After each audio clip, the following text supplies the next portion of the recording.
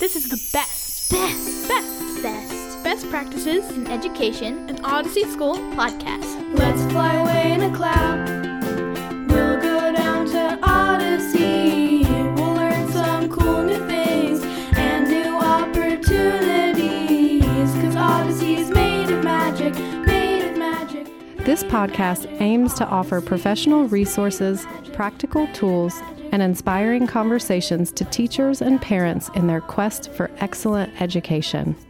And the trees are rainbow, and you'll see a unicorn every now and then because that's not weird at all.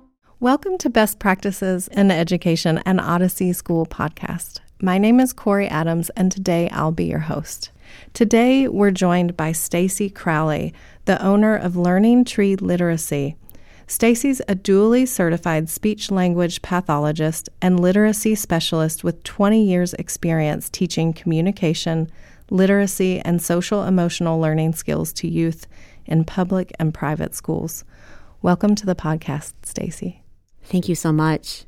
And I feel like I should begin by sharing that these days, the focus of my work has been leadership training. And there's some background information that's probably helpful to know. I started my career as a speech-language pathologist in the Chicago Public Schools, and I was working in Chicago in 2003 when the state legislature passed the Children's Mental Health Act. Mm-hmm. And in 2004, that translated into Illinois being the first state in our country to adopt social-emotional learning standards. So I was privileged to be trained how to teach SEL to children, and I taught kindergartners. And we talked about emotions and the names of emotions, where we felt them in our bodies, what we could do to regulate if we had a strong emotion. And at the time, I was also in therapy, and I had been for years. Mm-hmm. And on a particular day, I had taught anger. I brought that lesson to my therapist, Jim, and said, "Look at this lesson, please." Is this what you and I have been working on for a long time? Naming anger. It's okay to be angry, but how do we handle it? Sure. And he took some time. Yeah, he took some time. He looked at that lesson. He said, "This is exactly what you've been working on." And so my aha was, whoa, this would have been super helpful 30 years ago. Yeah. If I was, right? Yeah, for so many of us. For so many of us, yes.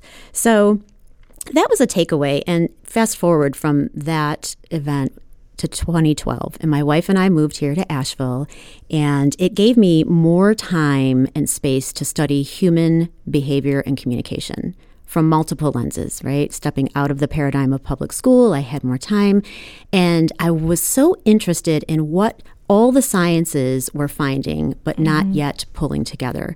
So I looked at through the lens of anthropology and evolutionary biology and attachment theory, nonviolent communication. And I became so interested in this because we had entered the digital age. A game changer for human communication. Tens of thousands of years sitting face to face in circles with eye contact suddenly changed. We saw mental health decline. We saw a loss of work-life balance because now we're all on call 24/7, it feels. Yes. So digital age was the start of this inquiry, and then I became very interested in how we communicate when we are full of stress and fear. And the 2016 presidential election in our country gave me a great opportunity. A perfect opportunity for that, to study it. And I was in it too, so I had to really pull out and look at human behavior. And I had two ahas. The first was that we have double standards for what we accept from children versus adults in terms of behavior. As adults on social media, we were talking to each other in ways that we would never allow children to talk to each other on the playground, right? We don't allow name calling. We don't allow threats. We don't allow all the things that adults were doing in this heightened state. And so the first aha was, whoa, if we don't teach kids how to communicate for peaceful conflict resolution, this pattern is going to keep repeating as it has historically. Yes. Absolutely. Now, through a clinical lens, as a speech pathologist, when I looked at that behavior, what was fascinating was that it fit the criteria, the diagnostic criteria for a pragmatic communication disorder. We were lacking the ability to listen with the intent to understand, to take perspective, to have empathy for the other that doesn't believe what we believe. So all of that combined really changed the trajectory of my work with children. I created a mindfulness-based emotional intelligence training for kids using narrative and shared story. And as soon as I started teaching that at workshops and conferences, it became very clear that the adults hadn't learned that yet. And it's no fault of our own. Sure. Right? But it's very, very important to recognize that there has been such a resistance to social emotional learning, in part because adults aren't feeling prepared to teach it. It's not why they got into teaching. So here's where we are today. I searched, how do I teach adults mindfulness-based emotional intelligence, and found the Search Inside Yourself Leadership Institute. And I'm a certified teacher for that institute. And we now are able to offer international educator training on this topic. Great. Yes. So thank you for having me. Yeah, we are so excited. And I know we had talked about what the focus today was going to be, and that was really going to be from your perspective on navigating the new normal. So a good starting place for us is, what is the new normal? What a great question. It's kind of like asking, what's the meaning of life? Right? Yeah. It's unfolding, and it'll continue to unfold. I think that it will take years to really assess the fallout from 2020. Yes. And not just the pandemic, but what's been going on with systemic racism and social justice efforts, with political, tribal politics, right? With climate change. So there's so much going on. But for education, I think the lens that we can use is how to look at the impact of isolation from the pandemic on our people. And our people, our human resources, our educators, as well as our customers, our families and our students. Sure. What is the impact? And it's probably helpful to start before we even begin to contemplate the impact. Let's talk about what the old normal was, the mental health of human beings before the pandemic. It wasn't great. 35% of freshmen in college reported mental illness, 17% of youth ages 6 to 18, mental illness. 44% of educators leave the field within the first 5 years because it's such an overwhelming job. Yeah. Pre-pandemic, these statistics are. And the World Health Organization shares that mental illness is the leading cause of disability. All right, that's the old normal. So how did those numbers change? I'm so curious. How did those numbers change? I don't have those numbers for you. Oh, I know, sorry. They're not. I love data. I love data too, and we're waiting for it. Yeah. So, but what we do know is toxic stress and how it works in the brain. And toxic stress is what I would say the majority of humans on the planet are working with right now. We have been in an elevated sympathetic response. Our sympathetic nervous system is in a stress survival response because we have been fearful for our own health and survival, on top of financial security, access to medication and services. So this toxic stress is going to change how we arrive in the classroom as educators and for students. Absolutely. Yes. And I'm guessing that you've seen this firsthand. Yeah. I think, we have been on site all year in our school, and we are using a lot of social and emotional tools to help our teachers regulate. And because our teachers work consistently on nervous system regulation and really are thinking about regulation and dysregulation in the classroom all the time, I would say they've been somewhat buffeted. But does that mean they're not experiencing it? No, we're all swimming in the same stream, right? And it's so hopeful to hear that how your school has approached, right? Thank you. Yeah, and using the words regulated and dysregulated. Yeah. with that lens and that language, we can start to recognize that child behavior, adult behavior, human behavior is secondary to what's going on in the nervous system, right? Absolutely. So I appreciate that you're already looking and working with that lens. So as educators, how do we respond to the new normal? Right, that's the question. What are the best practices for this new normal that continues to unfold? It's not a new question. It's been a question that has been researched and worked with for years. In 2017, in particular, there was a study that was led by leading scientists and scholars of learning, and they reviewed evidence from multiple branches of science, which is my favorite, right? So it was brain science, medicine, economics, psychology, and education. And they asked this question: what best supports students in school? Okay. Now, you may have a hypothesis. I'm not giving the answer right now because I want to take us through a thought process on this. Sure. As we consider how do we respond to this ever-changing new normal, the first kind of step is to approach it as an opportunity, right? Through a lens of optimism and not what we've lost and not trying to get back to where we were, but now that we've had this pause, how can we really ask the big question of what needs to happen? And what we're asking, I think, what we need to ask both educators and the system of education is the same kind of exercise that we ask students to put themselves through every day. We want to approach this opportunity with flexibility and creativity and curiosity and an openness, right? So through that kind of mindset, the question becomes, what's the end game? Why are we educating youth to begin with? And I guess I'll pose that to you, Corey. Yeah. So when I sink really deeply inside that question, I think what comes up for me is that the evolution of human consciousness and the awareness and experience of learning is really the best journey to be on. And so we bring children along on that journey, first because of the joy of it, and second, maybe the excitement. Yeah. At least for me, that's what's true. What a beautiful answer, and why Odyssey School is one of a kind. I appreciate that. And then as we guide our students through this journey of learning, what is the hope for adulthood for our kids? Is that we instill in them that same curiosity to continue learning.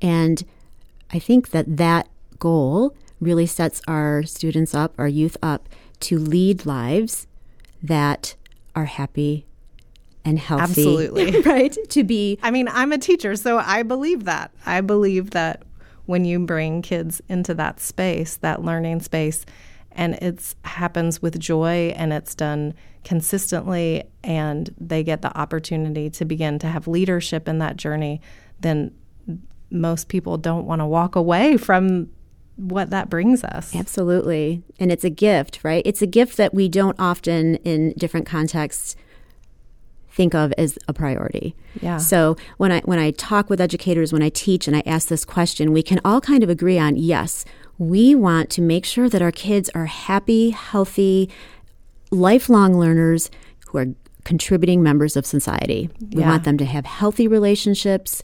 And so then the question becomes, what is most essential?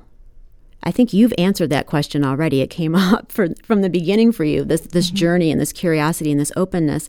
But I think the pandemic has taught us to ask in a very real way, through pause, what is most essential?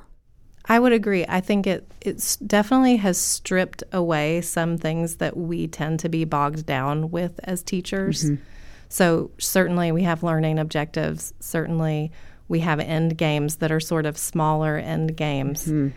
But when the chips are down, we have to reconnoiter and shift and redirect focus to what's most valuable. Yeah, absolutely. And not just in education, but, society at large. Yes. So, and it's a question that's been needed for a long time because of digital age and the shift in, for instance, our attention economy. We've got this limited attention span and we're completely inundated with information. So what is most essential? And let's go back to the beginning of the research I was sharing. What they found, you can probably guess, is that schools, K-12 schools in the United States who implemented evidence-based emotional intelligence training benefited teachers and students in profound ways because Sure. it's a holistic view of learning. Learning is intellectual and emotional. And for many schools, even now, the thought is we need to get back to business. We need to get back to Yes. business as usual. And the truth of the matter is we can't put the toothpaste back in the tube. Right? Nor do we want to. So I think how we best respond is to take this opportunity to really embrace a paradigm shift about what it is to prepare students for the future. Some schools are already there. You are leading that. Many schools are not. And so we have all the tools that we need for adopting transformative social-emotional learning standards, for bringing mindfulness and well-being into the school and the classroom, using the best science we've ever had. We've got the best science to understand what makes human well-being, what are the elements of a strong, regulated nervous system. And we just need to bring it into the classroom, right? So my question would be for our teachers out there is, where do we start? It's a great question. Right. Well, the good news is because this is not new information, everything we need is available, accessible, and just needs to be quickly disseminated, right? There are organizations like the Collaboration of Academic and Social Emotional Learning with free resources. There's Mindful Schools that can teach how to teach mindfulness. But the starting point for all of this is with educator and educator well-being, and in a very intentional way. So first things first, how do we equip educators, enable educators to show up in their classrooms with a regulated nervous system? And the importance of this we can understand through the science. Human beings are not fully developed in their nervous systems until age 25, right? So what we know is that our nervous systems, especially from the time we're born to age 10, attune to the nervous systems of the people that we are with, that are adults. So that is a profound finding from science, this attunement. And what we know through attachment theory is that the quality of relationships and the quality of the nervous system of the adult will shape the nervous system of children, and the implications are lifelong. So powerful. It's so powerful. So we need to take care of our educators. Okay, so let's just do an experiment, okay? Sure.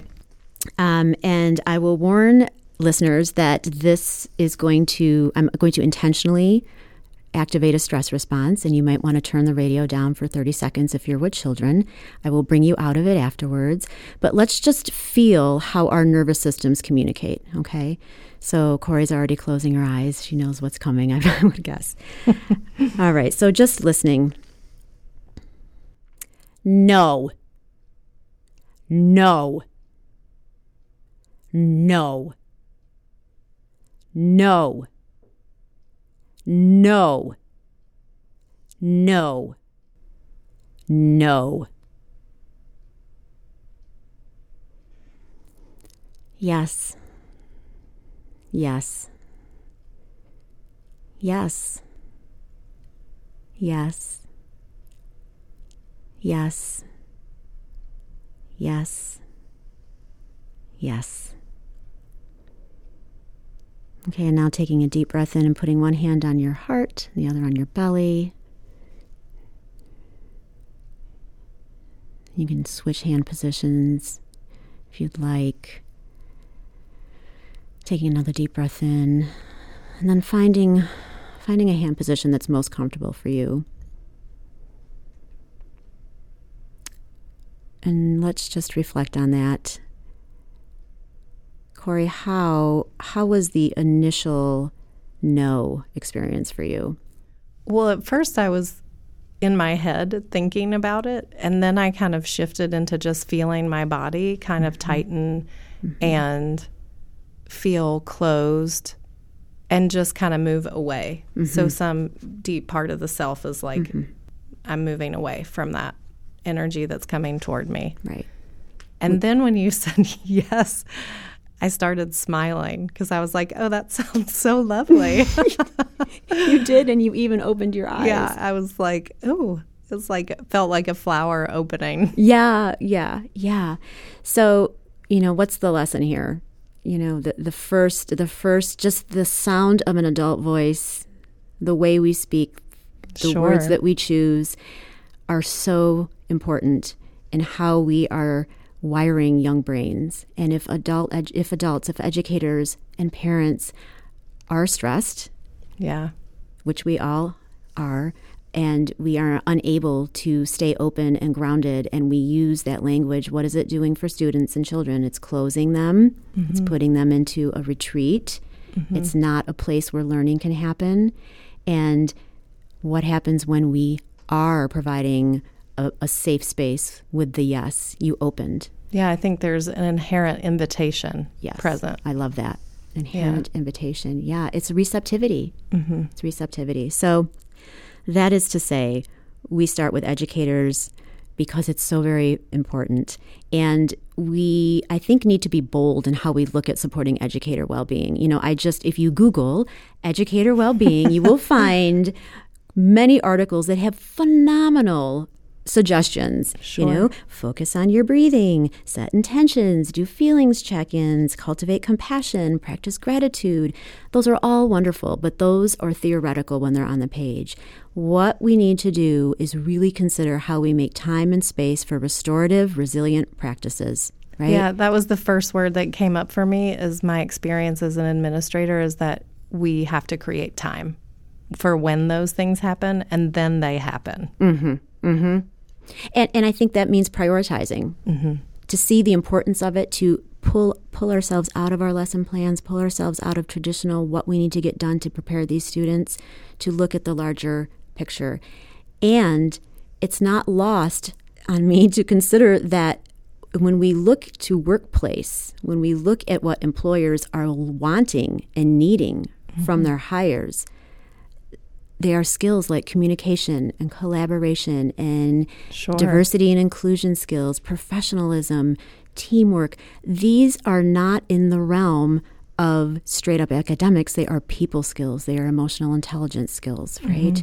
So I think that part of what we're charged with is to use this time and space to pull our head up and say, okay, what does it mean to work in the 21st century? We're educating students right now for careers we don't even know will exist in the future. Absolutely. So how do we look bigger and broader about it? How do we bravely shake off what's always been done and move forward?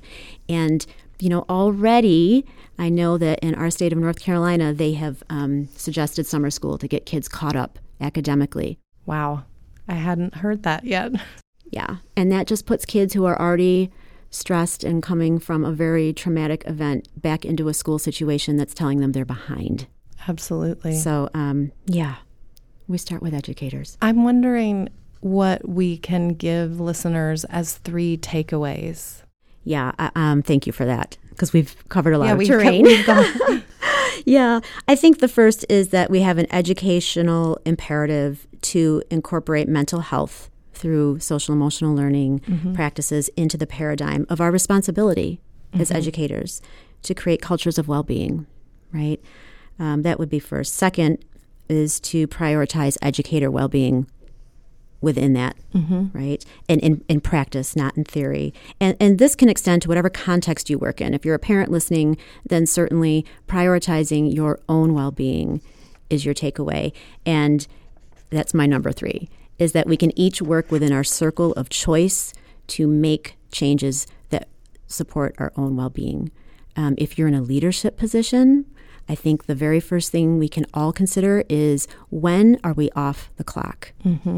Whenever I teach, I ask how many people are checking their emails before they go to bed, and everyone raises their hand, right? There's a great story. A friend of mine works in a university, and the chair was brand new, and he had his first meeting. This was pre-pandemic, but his first meeting with his new department, and he said, okay, my number one priority is everyone's well-being, and mine included. Do not email me after 5 o'clock. Don't do it. And don't email your colleagues. If you have to, you can create that email, but do not send it until 8 o'clock the next morning. And what a shift that would be for our ability to step back and take time to connect with the people that matter most. I love that. I loved it too. And so that would be my takeaway, is really, how can we draw some healthy boundaries around when we check in with our own emails? So listeners, we're asking you to figure out a way to turn your phones off at 5 p.m. and enjoy your families. Absolutely. Well, thank you so much for joining us today on the podcast, Stacy. It's been wonderful. I agree. Thank you for having me. I'm very grateful for the opportunity. This has been Best Practices in Education, an Odyssey School podcast. It was recorded here in our music studio in Asheville, North Carolina at Odyssey School, engineered by our music director, River Gergarian, and the original theme music was created by the Misfits of Cragberry, an Odyssey student band. Let's fly away in a cloud.